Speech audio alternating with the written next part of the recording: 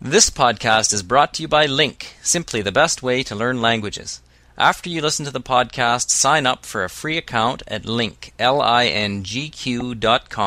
and study the full transcript using Link's revolutionary learning tools. ¿Qué haces, Guillermo? ¿Cómo te va? Buen día, ¿todo bien? Bien, acá estamos. Mira, te quería hacer una pregunta. Sí, decime. Vos que estás en todo el ambiente, digamos, de la legalidad musical. Yo estoy componiendo unos temas de música hace unos días. No sé si vos sabías que a mí me gusta componer.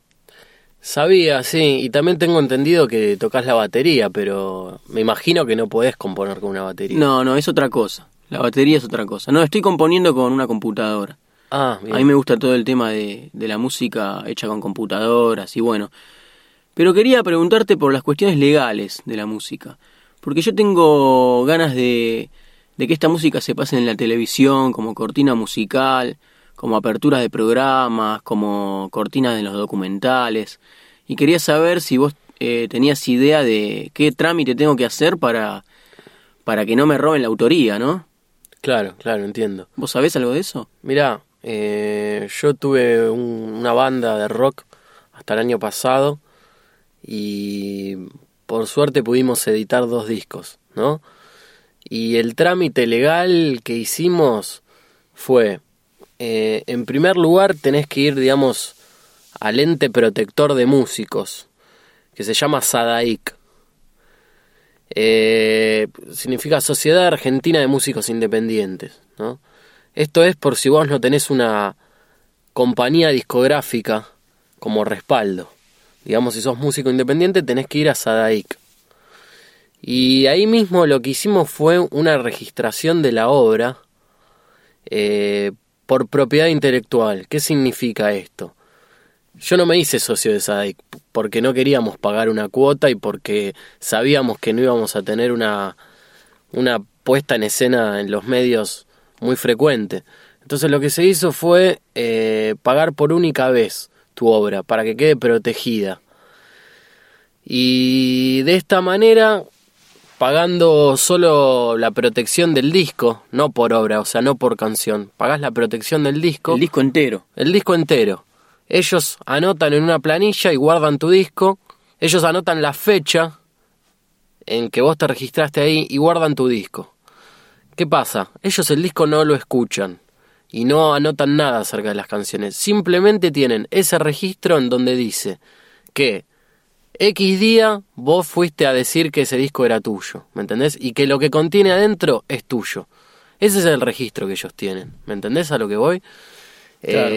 Muy diferente es si vos te haces socio de SADAIC, pagás una cuota mensual y de esta manera vos podés cobrar cada vez que tu obra sea publicada, ya sea en televisión o en radio, ¿me entendés? Claro.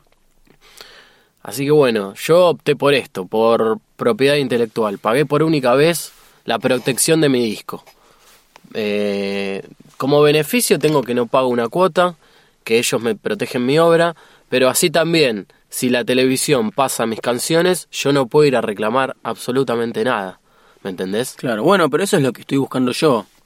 Yo por el momento, como es mi primera experiencia en esto, sé que no voy a cobrar nada, digamos, no pretendo cobrar. Lo que sí me gustaría es que se pueda escuchar en la televisión, que lo usen libremente, pero que nadie se robe la autoría, digamos, que la autoría siempre sea mía. Entiendo. Esta como primera experiencia, ¿no? Por ahí si me va bien más adelante ya puedo hacerme socio de SADAIC y cobrar por cada vez que lo pasen por la tele. Claro. Pero mientras tanto yo quisiera solamente proteger la autoría de los temas. ¿Y qué precio tiene la primera opción que me diste? Y la primera opción es 16 pesos. 16 pesos, ya sea que tu disco tenga 5 temas o 25 temas. Es barato, está bien. Es por obra, ¿viste? Y se renueva cada 3 años. O sea, si después de 3 años vos no fuiste a renovar ese registro, queda, digamos, caducado. Ya no te protegen más, ¿me entendés? Claro. Pero yo te aconsejaría que hagas un disco no con muchas obras. Que hagas una especie de demo, ¿viste? Te diría no más de 8 o 10 temas y que empieces con eso, a ver qué repercusión tenés en los medios, porque por ahí les gusta, les interesa, lo empiezan a pasar Y ahí sí te conviene hacerte socio de Sadaic, como bien vos decías, ¿me entendés? Pero bueno, es un arma de doble filo. Uno se puede hacer socio y de repente los temas no los pasan más y vos tenés que seguir pagando la cuota, ¿viste? Yo creo que es poca la gente que gana plata con esto de Sadaic, y Sadaic se enriquece mucho, porque Sadaic le cobra a los medios, ¿me entendés? Claro. Le cobra a los medios. Cobra por algo que ellos no... Que ellos no hicieron. Que digamos. Solo protegen, ¿viste? Claro, pero protegen, pero la protección, digamos, se la cobran ellos. No te dan nada, o te dan muy poco. Te dan muy poco en caso que vos seas socio. Si no, no te dan nada. ¿Me entendés?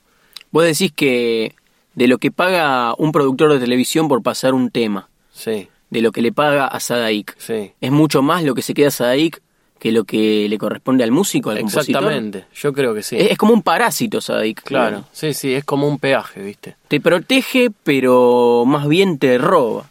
Digamos, te protege tanto que te termina perjudicando. Y, según como lo quieras ver, pero yo creo que sí, que es algo así. O sea, la gente que gana mucho dinero con la música no se queja de esto, ¿viste? Pero sí o sí, hoy en día todo músico tiene que pasar por Sadaic, porque si sos independiente, en ninguna compañía que masterice discos, o sea, que fabrique discos, te aceptan como músico independiente si no tenés Sadaic, ¿me entendés? O sea, no, yo acepto que tiene que haber un ente protector para los músicos. El problema es que me parece a mí que la comisión que le corresponde al ente tiene que ser como mucho igual que lo que le corresponde al compositor. Como mucho igual, ¿no? Por cada tema pasado por la tele o por la radio. No puede ser que Sadaic se quede con un porcentaje mayor al que le corresponde al compositor, que es el que estuvo meses componiendo algo. Sí, yo entiendo. De todas maneras, no estoy muy interiorizado en el tema de cuánto se queda cada parte, así que no me atrevería a decirte mucho más.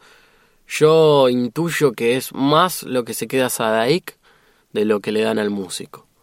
Por algunos comentarios de Claro. pasillo que me he enterado, ¿viste?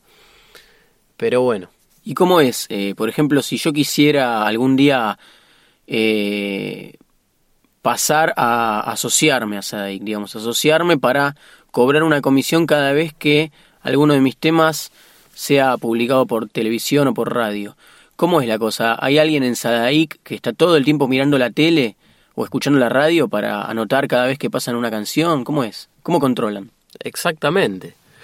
Mirá, en primer lugar, para hacerte socio tengo entendido que te toman un examen como músico. Es decir, me comentaba un amigo mío músico el otro día que él fue y le dieron una guitarra y le pidieron que componga una canción, ¿viste? Y bueno, ahí como que ellos determinan que sos músico y te dan el ok. A partir de ahí vos empezás a pagar una cuota mensual, que creo que es alrededor de 15, 20 pesos, ¿viste? Después de eso, Sadaic tiene varias personas que están continuamente prestando atención a los medios televisivos y radiales, ¿no? Y tienen una planilla. A esto se le llama pasar planilla de Sadaic.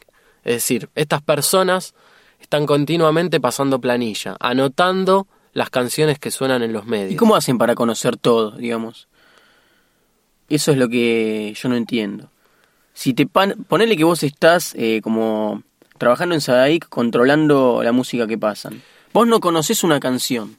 Claro, no. ¿Cómo la buscás? No, porque se contactan inmediatamente con esos medios televisivos y piden que ese medio televisivo entregue una planilla con las obras que están pasando al aire. Porque, por ejemplo, yo me imagino que si algún día yo me asocio a Sadaic y pasan un tema mío en la tele, nadie lo va a conocer. ¿Cómo hace para anotar? Claro, ¿Cómo claro. se llama? ¿El número? ¿La patente identificatoria? ¿Cómo es? Entiendo. Bueno, ya está, me lo acabas de explicar. Entiendo.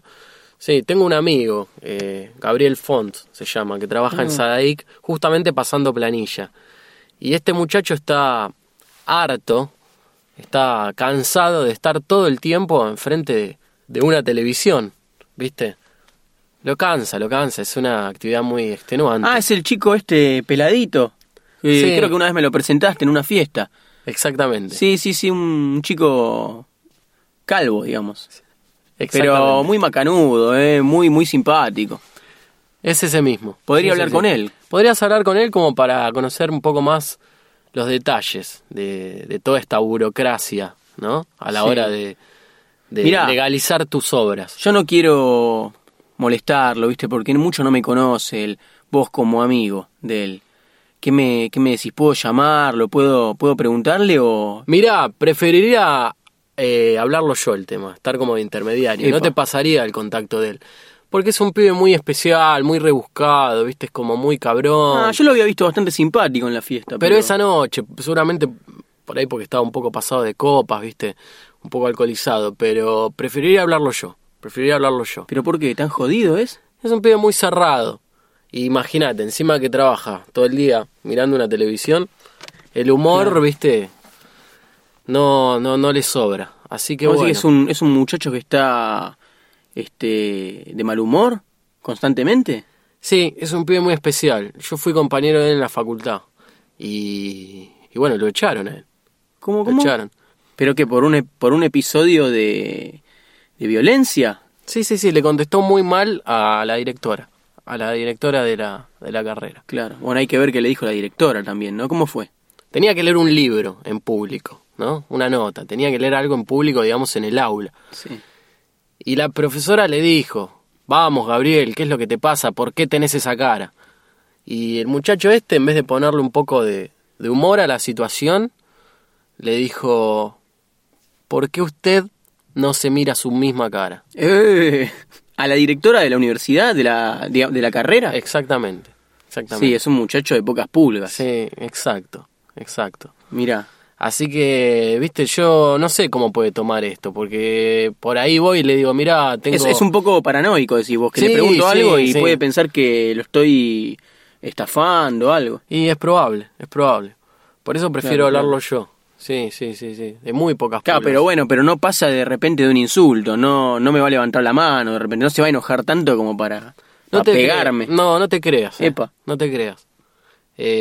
Como bien te comentaba, yo tenía un conjunto musical y él vino a uno de mis shows, ¿no? A uno de mis conciertos y me pidió, después de habernos visto tocar, me pidió que le presente a mi baterista para poder hacerle un comentario. Ajá. Y yo le dije, sí, Gabriel, no hay ningún tipo de problema. Entonces cuando los junté, ¿no? Los presenté el uno al otro, él directamente, con un muy mal modo, le dijo al baterista, a mí no me gusta para nada como tocas. Tocas muy fuerte. Primero lo saludó, me imagino. Lo saludó, pero hasta ahí nomás. Y le dijo esto mirándolo mal. ¿Entendés? Claro. Es muy directo. Sí, pero los modales son muy, ¿viste? Sí. Son muy fuertes. Y mi baterista lo tomó a mal. Sí, Después me dijo, ¿quién es este muchacho? ¿Me entendés? claro. Pero bueno, no, volviendo a lo de antes, digamos, no surgió ningún tipo de episodio de violencia. Es que él es muy directo, pero no. Tampoco, digamos, de irse a las piñas. Él es muy directo y le pone mucha mala onda cuando algo no le gusta, ¿me entendés? Sí. Es decir, no te va a ir a pegar directamente. Pero si la otra persona es como él y también le contesta mal, yo creo que en 2 minutos ya tenés una pelea Está física. bien. Y lo que pasa es que vos pensás que es un muchacho que está acostumbrado a estar controlando la música que pasa en la televisión. En cierto sentido tiene que tener un carácter directo, decidido a ir al choque Sí. para controlar. Es como un sabueso. Exactamente. Sí, tiene alma de policía, se podría decir. Está bien. Bueno, pero veo que con las chicas no le iba nada mal, porque el día que lo vi en la fiesta era bastante simpático, aparte es un muchacho bien parecido, tiene su pinta, digamos, lleva muy bien la calva. Sí, tiene una estética muy definida. Sí, tiene una estética y tiene un estilo. ¿Viste esos tipos a los que ser calvos les queda bien? Sí. A mí me queda mal, por ejemplo. Claro. O me quedaría mal. Pero a él le queda realmente bien. Es un tipo pintón. Es un verdadero pintonazo. Igual guarda, porque en esa fiesta que vos lo viste, estaba hablando con mi novia, ¿eh? Ah, ¿era tu novia? Sí. Y estaba coqueteando, digamos. Hablando, sonriendo. Haciéndose el galán, como quien dice, ¿no? Bueno, escúchame, pasame el teléfono de este muchacho, Gabriel Fons. ¿Te parece? Bueno, pero te Sí. pido por favor que hables de la mejor manera posible, muy tranquilo, porque engrana enseguida este chico, ¿eh? Bueno, espérame que voy a buscar un bolígrafo y ya vengo para anotar el teléfono. Dale, perfecto.